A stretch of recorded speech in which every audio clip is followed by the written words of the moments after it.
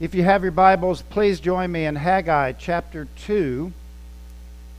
Haggai chapter 2, verses 1 through 5.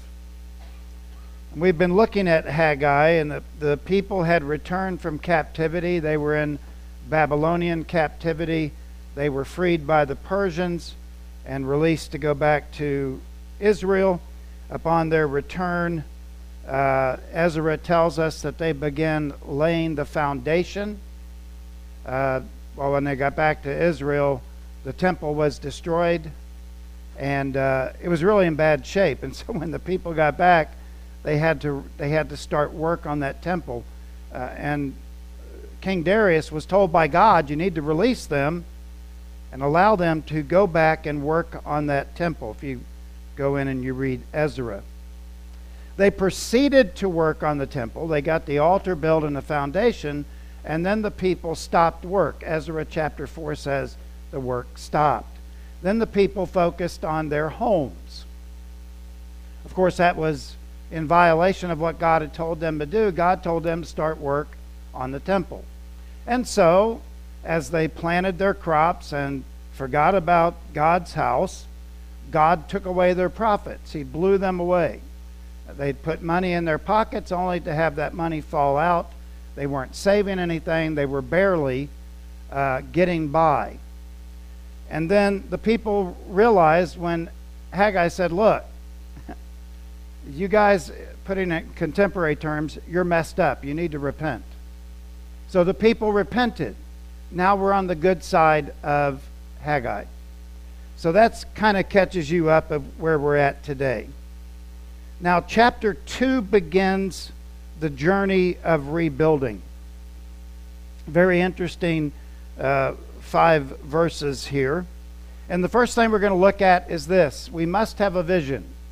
Any time you preach from the Old Testament, anytime a pastor preaches from the Old Testament, he needs to try to make contemporary application in a way in which can fit the text and do honor to the text.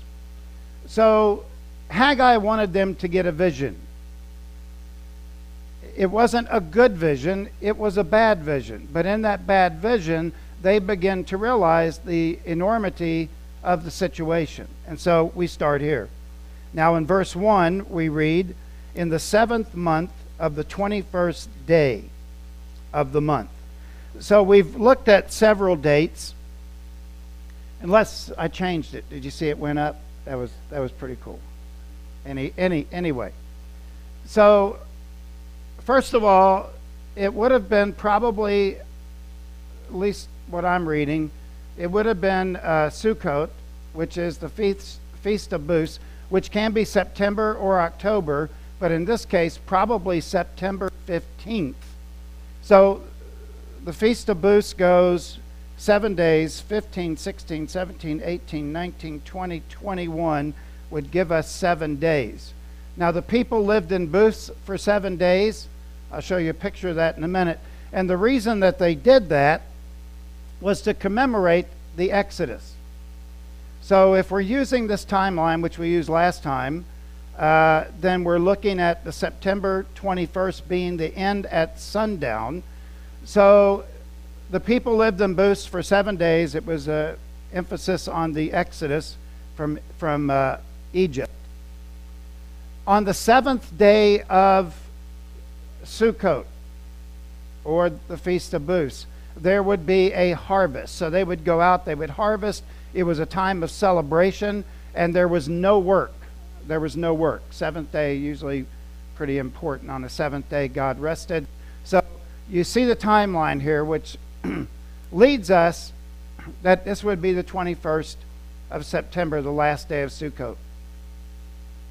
And ultimately 21 September. So there wasn't much time. There was 3 weeks after the people repented. You remember last time we were together that they were gathering the materials to begin work on the temple. It wasn't that the people repented and said, oh, well, let's set God's house aside again. It was giving them the opportunity to gather resources and materials to begin working on God's house.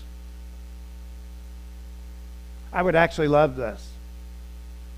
Feast of Booths, to live in a tent for a week. I could do that. I like it. But they eat their meals there. This is one. There's many. If you look in Israel, they have them all over the place during the Feast of Booths. This is a more elaborate one, but the whole family would go inside there. They would sleep, and it commemorates the Exodus from Israel. Hundreds of years of remembering. So, as many scholars say, and I kind of agree with them at this point, this 7th month of the 21st day of the month is probably the culmination of the Israelites' celebration of Sukkot. Now, at this point, the word of the Lord, notice verse 1, the word of the Lord came by the hand of Haggai the prophet. The Hebrew word daval means something spoken. So when Haggai writes here, the word of the Lord came by the hand of Haggai, the word of the Lord was verbally spoken to Haggai. It was something that he verbally heard. And we looked at this by the hand of Haggai, meaning that Haggai received that message, he had it in his hand, and he was responsible to deliver it. So he had gotten a direct word from God. He took that direct word, he put it to pen and paper, but he also spoke that word. Haggai never spoke anything that God told him not to. So Haggai followed God's directions word for word. Now the prophet Navi, this is interesting. I was going to pass it up, but I usually go through each word and look it up. This was interesting. Navi. It means a male who speaks or proclaims the message of a deity. So when we think about the prophet Haggai, a couple of things ring clear. One is he was in communication with God. 2 is that he did exactly what God told him to do. And 3, he became the voice for God in the midst of people at this point who had already repented. But before, can you imagine his message wasn't popular? You say, look, you guys are messed up, you need to repent. It's not a very popular message. But they did. They responded immediately. There's something about when God speaks through a vessel that somehow you have this moment of what I would call divine inspiration, in which God spoke to the hearts of the people and they responded. I have wrestled with this for years. At what point does the sermon, when any given pastor stands up to preach, at what point does that sermon become divinely inspired? And I think that's like trying to nail jelly to a wall. I think that every Sunday I get up here and I preach, and I trust that this is what God wants me to say to the congregation. Haggai knew. He actually heard it. And so he preached it and gave it to the people. Now he said this, God speaking through Haggai, "Speak now to Zerubbabel, the son of Shealtiel, the governor of Judah, and to Joshua, the son of Jehozadak, the high priest, and to all the remnant of the people." So this message was not just for the leaders. It wasn't just for the higher ups. It was for everybody, from top to bottom. And that's exactly what happened when they repented. You remember on this side, everybody responded to Haggai's message, from the king all the way down to the lowliest person. They all repented, and in that moment, God gave them restoration, and they went from being, these people say it's not time to rebuild the temple, to my people. What happens in repentance is instantaneous, by the way. You don't have to wait around for God to respond. When you, in your personal life, and I think it's very, very important to draw this out, when you repent of sin in your life, and you tell God, God, I'm sorry, I sinned, please forgive me, it is done. There is no waiting. God says, I will forgive that sin. It will be done. It will be gone. And you see it here. Immediately they went from these people, God said, these people say it's not time to build a house, while they're building their own houses, and they repent and they say, this is not only my people, but the people said, our God.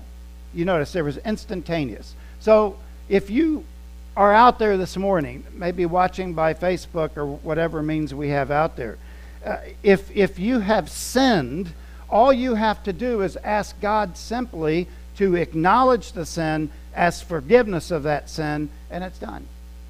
You never have to carry that sin again. And of course, repentance means to turn and go the other direction. So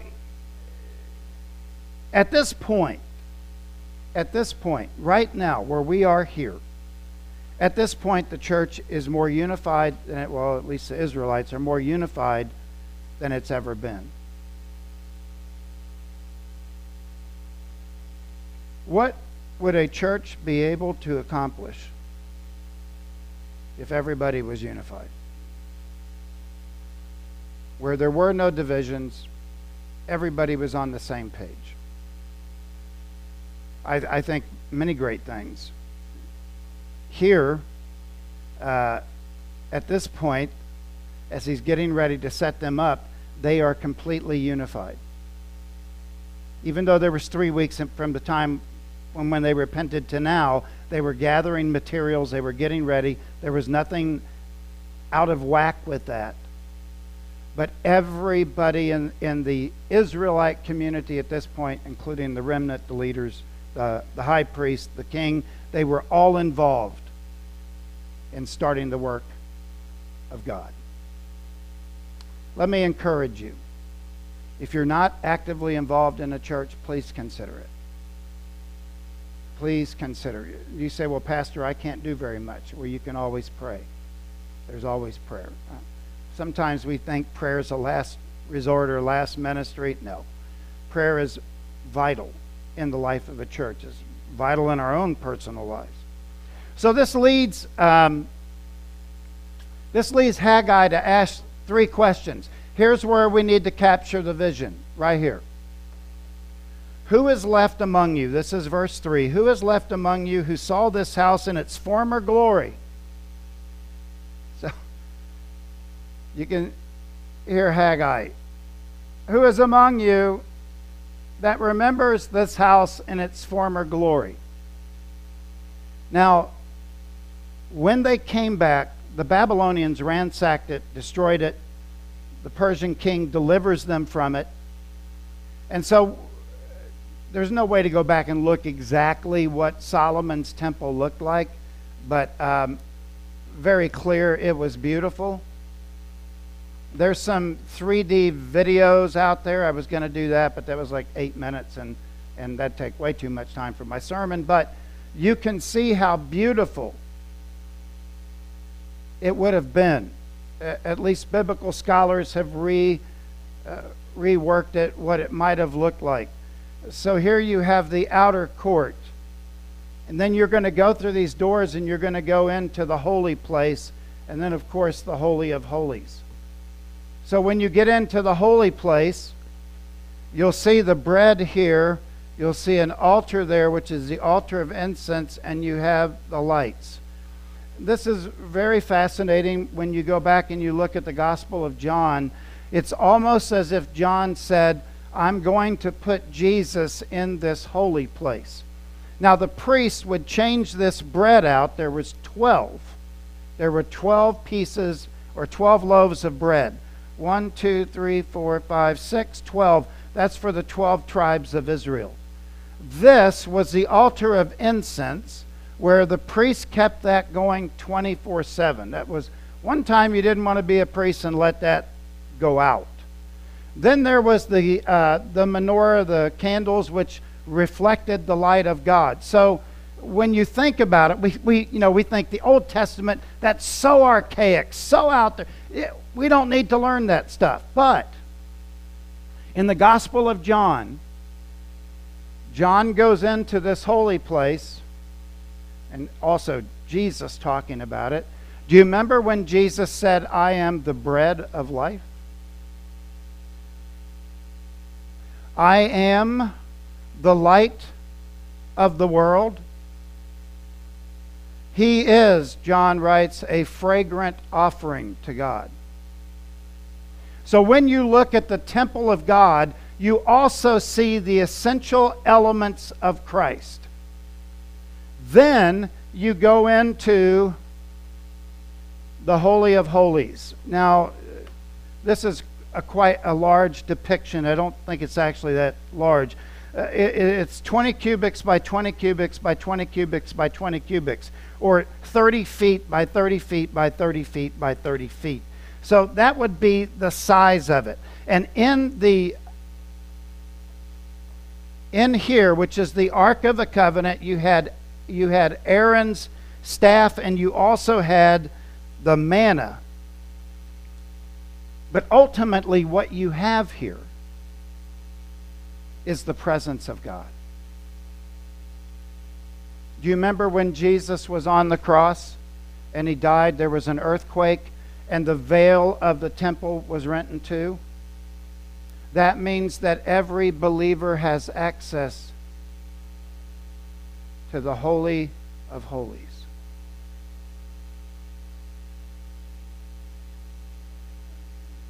Yeah. So Haggai poses this question: who is left among you who saw this house in its former glory? Peter Williams, he writes this: the fact that among the older people there were some who were still recalled the magnificence and glory of a temple, of Solomon's temple, when they compared it to the present building, which was vastly inferior. They were filled with a sense of despondency and gloom, which communicated itself in the rest of the people. So they return. Haggai asks a question. Look at this place. How many of you remember what it used to look like?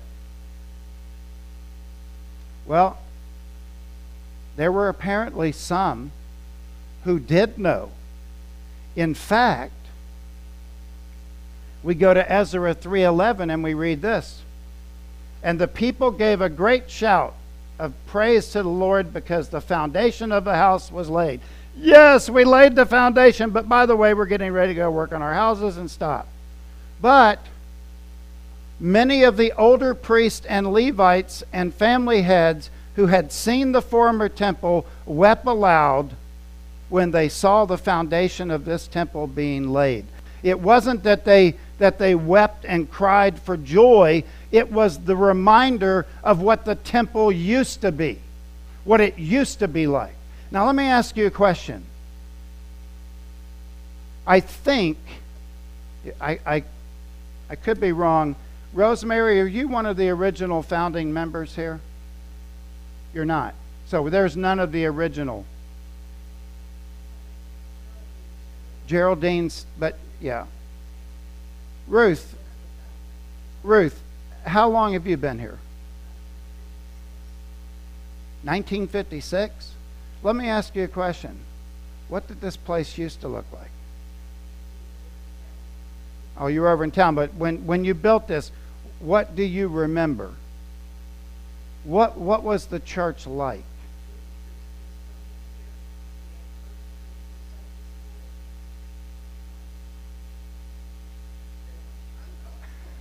It's been a long time ago. Okay. So let me ask you a question. Is it better now than it was then? Okay, then we don't need the rest of this sermon. And one of the things is you have to catch a vision. When you catch a vision, then you're more compelled to live out that vision. And Haggai here says, how do you see it now? Is it as nothing in your eyes? So Haggai wanted the people to look at this and go, wait a minute, let me tell you what Solomon's temple used to look like before it got destroyed. Then the people look at it and they go, whoa, wait a minute, we got a problem. It's when you catch a vision. Haggai wants the negative to become a positive. He wants them to realize the gravity of the situation and the severity of the situation and go, whoa, we got to get busy. We've got to get busy doing something. And I think here, Haggai, of course, this isn't just Haggai. This is God speaking through Haggai. Haggai wants to take that negative vision and he wants to flip it into the motivating factor for the people to go, we're going to do this.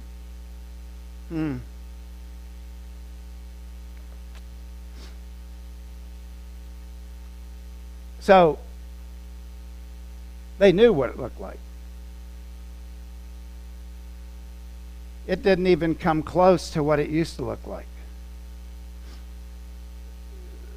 So that's where Haggai got them. Again, they had already repented. They were getting ready to work. But Haggai wanted through God, God working through Haggai, obviously. But he wanted to get those questions in there so that those questions laid the foundation for what they were getting ready to do. We have a big work to do here, folks. We have a big work. My vision has always been 200 here. We've never gotten, well, we did at one time, we have 117. But my vision has always been that this church grow.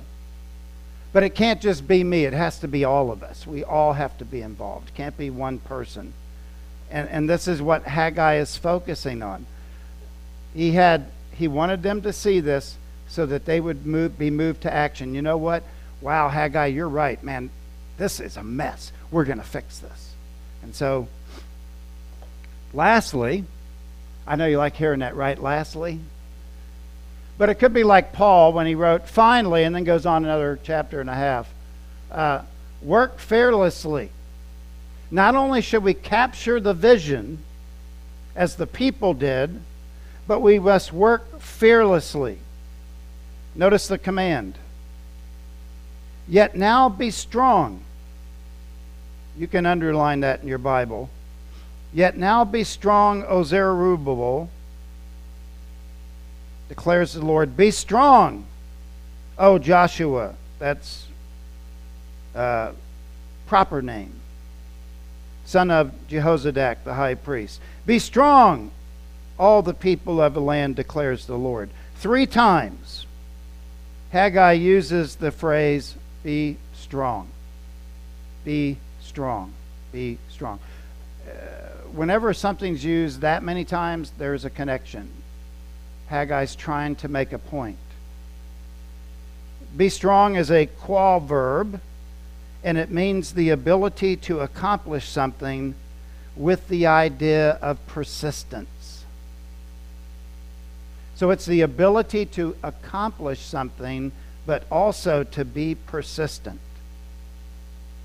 Well, years ago, when I was stationed in Hawaii, they forced me and Audrey to go, re-enlisted for it.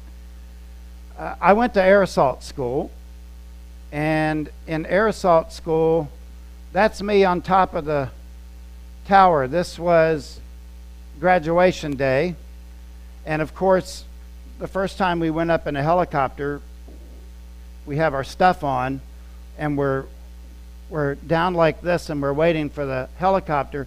And one guy behind me, he said, Sergeant Fraser, that doesn't look that high up. I said, yeah, it doesn't, until you get in the helicopter. And the helicopter goes up 120 feet.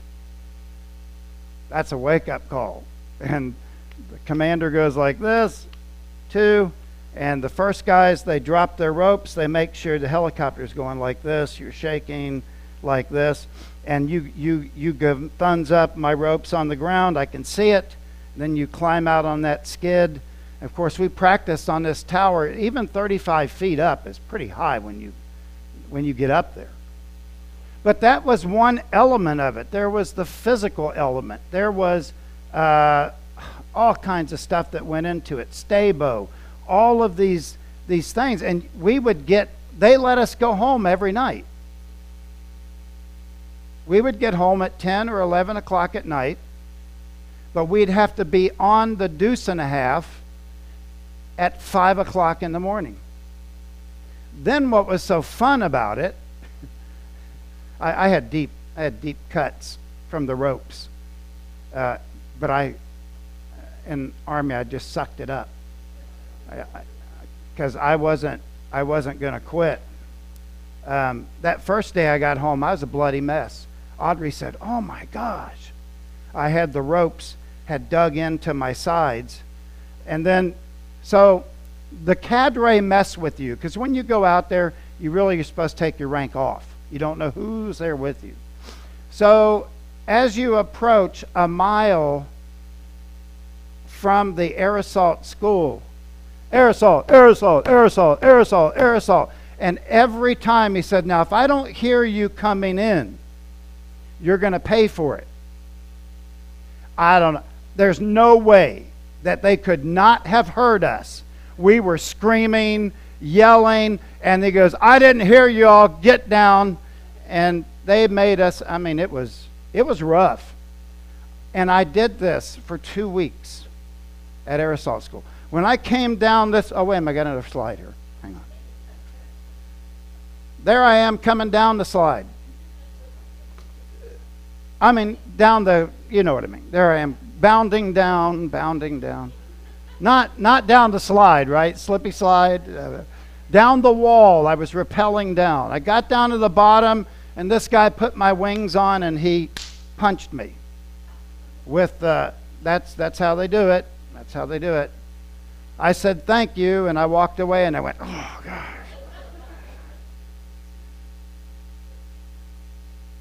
You know what? Yeah, I graduated. I got the air assault wings. But you know what? I didn't realize this till much, much later. God used the Army to prepare me for ministry. I am that dense where I need, if you get hit, one guy, a friend of mine in my last church, we were driving up to see the Braves in Milwaukee, and we were going through a really bad time. And he goes, "Pastor Mike," he said, "man, you can take a heck of a punch." And I said, "Well, Dan, the thing is, you really shouldn't get hit." But, yeah. You know what? It's a tough time. Richard Taylor, each element of this tripartite audience, Zerubbabel, Joshua, and the people, are the recipients admonished to be strong. Each of them is called upon to allow God's Spirit to renew their determination and moral courage for the task ahead. So they look at this temple, and they go, the real thing would be this. This is overwhelming. The task is overwhelming. I just don't know if I have the strength to do it. Remember Haggai's words. Be strong, be strong, be strong. That doesn't just apply to ministry, that applies to life. Be strong. Stay the course. God is with you. He is among you. He is in you in the presence of the Holy Spirit. Stay the course.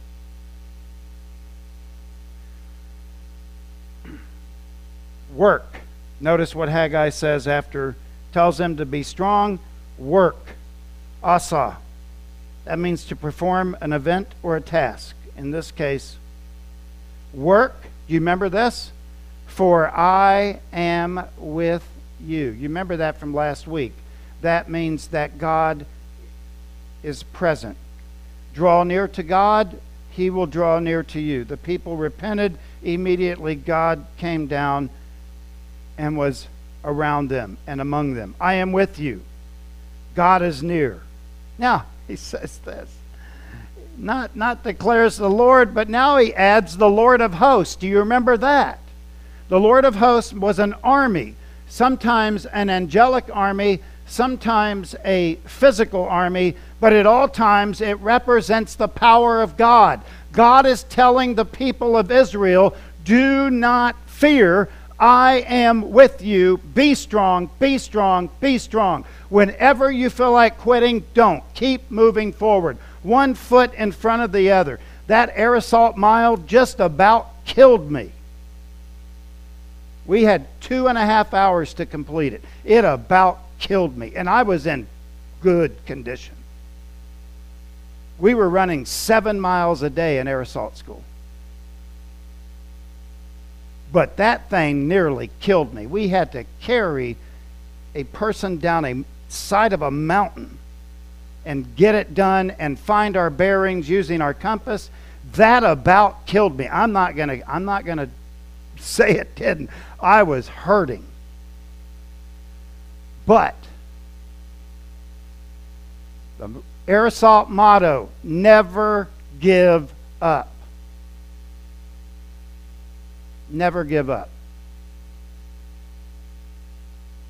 The one night we flew into the tree line and we were jumping. The helicopter pilot got a little too close to the top of the trees.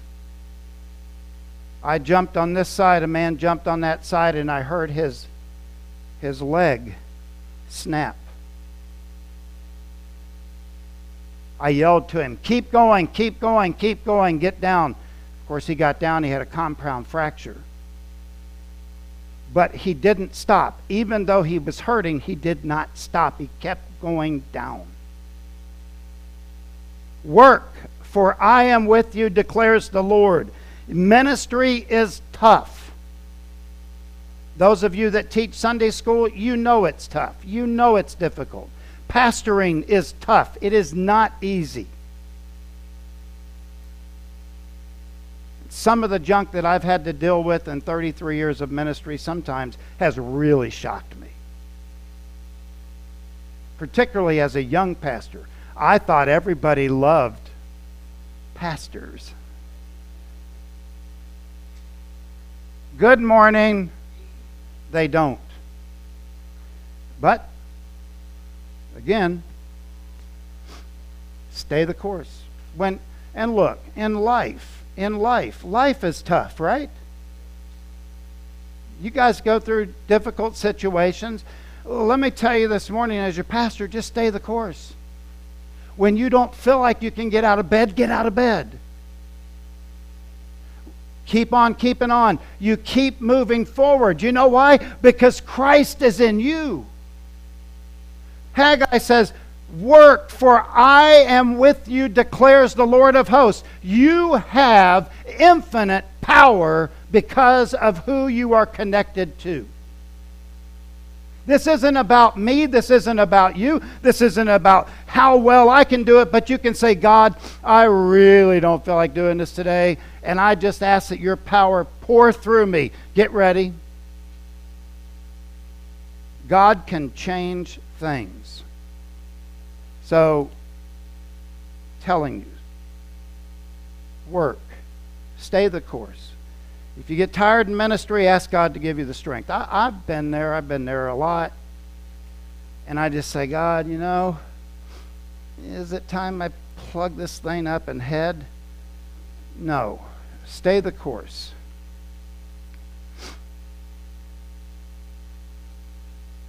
Ministry and life require steadfastness.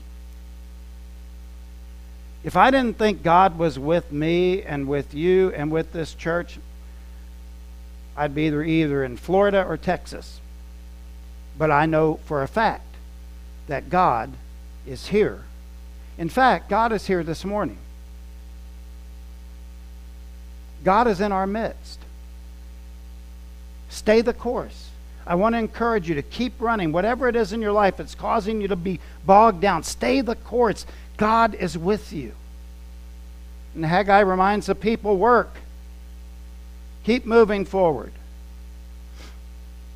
One of the reasons that they're fearless is because of the covenant. Haggai says, God speaking through Haggai to the people, according to the covenant that I made with you when you came out of Egypt. Oh, the Old Testament, so archaic, so far removed from my real life, right? Not really.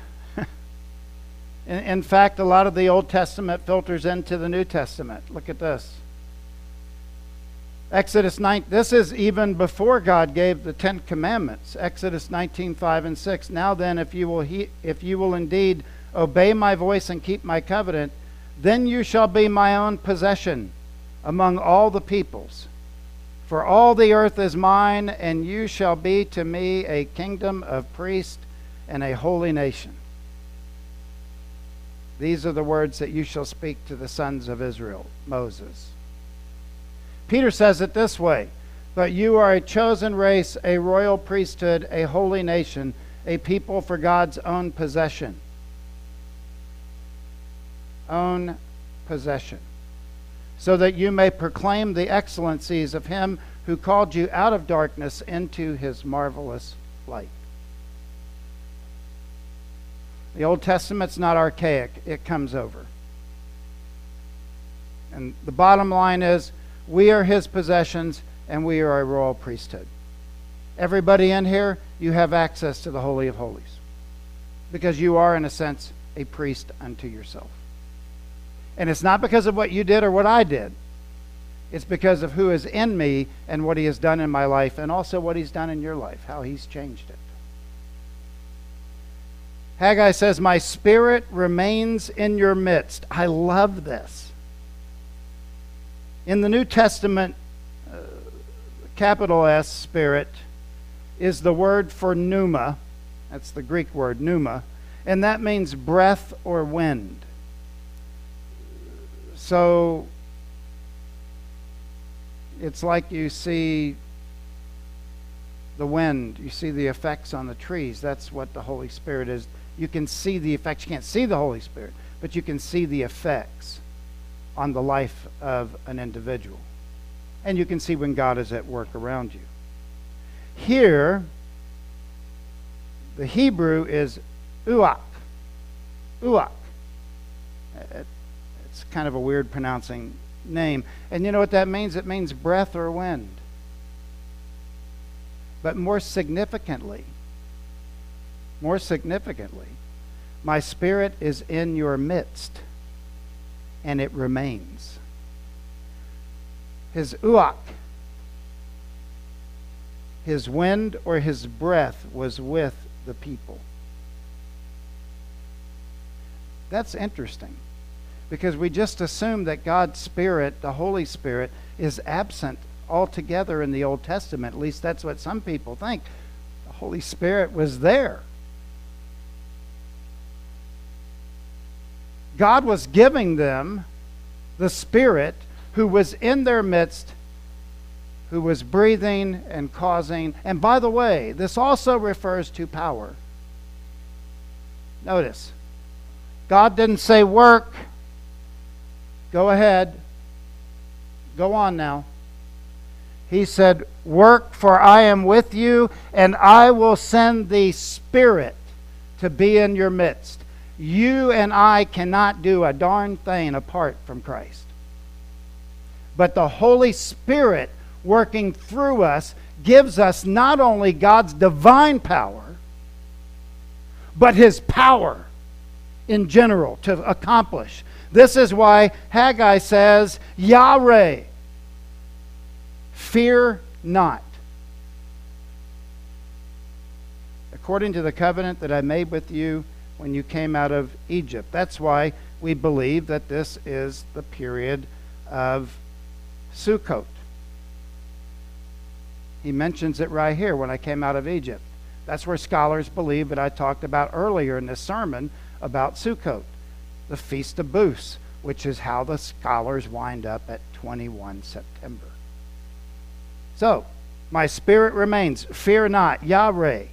Now, if you look at it this way, if you take the not off for a minute, fear, and this Yahweh means feeling distressed or deeply concerned. But Haggai adds, fear not. You're not supposed to feel that way. So listen to this. Whenever fear grips you, just remember whose grip you are in. You are in the grips of the Almighty God, and nothing can hurt you ultimately. And he says, fear not. And by the way, there is a good fear. Some fear leads to godliness and knowledge. Some fear is crippling and debilitating. Haggai says that's not what you need. What you need is not to be afraid, because Yod-Heh-Vav, the Lord God is with you. If you have crippling fear in your life, I would encourage you to say, I am not going to let this cripple me. My God is with me. He walks with me, and He will guide me safely. Doesn't mean I won't have problems or difficult situations, but I'm not going to be fearful of this. I'm just going to keep walking because I know that God is with me. So, in closing, we must have a view of reality into the situations of our lives. Sometimes that reality will wake us up. We learned last week too that to wake up, God showed them. This reality will stir us in our own lives. Number 3, even though the task looks difficult, we must stay the course. Be strong. You got a situation in your life this morning, I want to encourage you as your pastor, be strong, stay the course.